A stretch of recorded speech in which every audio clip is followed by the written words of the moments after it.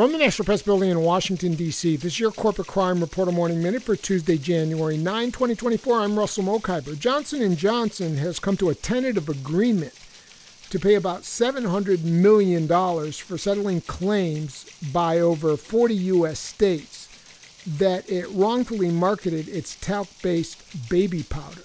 That's according to a report from Bloomberg News. The settlement would avert potential lawsuits alleging Johnson & Johnson hid any links between the talc in its powder and various cancers. Johnson & Johnson and representatives for state attorneys general are still working out the specific terms of the deal, but have agreed to the total amount, Bloomberg reported. Courts have rejected two efforts by the company to use the bankruptcy process to limit its exposure to talc litigation. For the Corporate Crime Reporter, I'm Russell Mokhiber.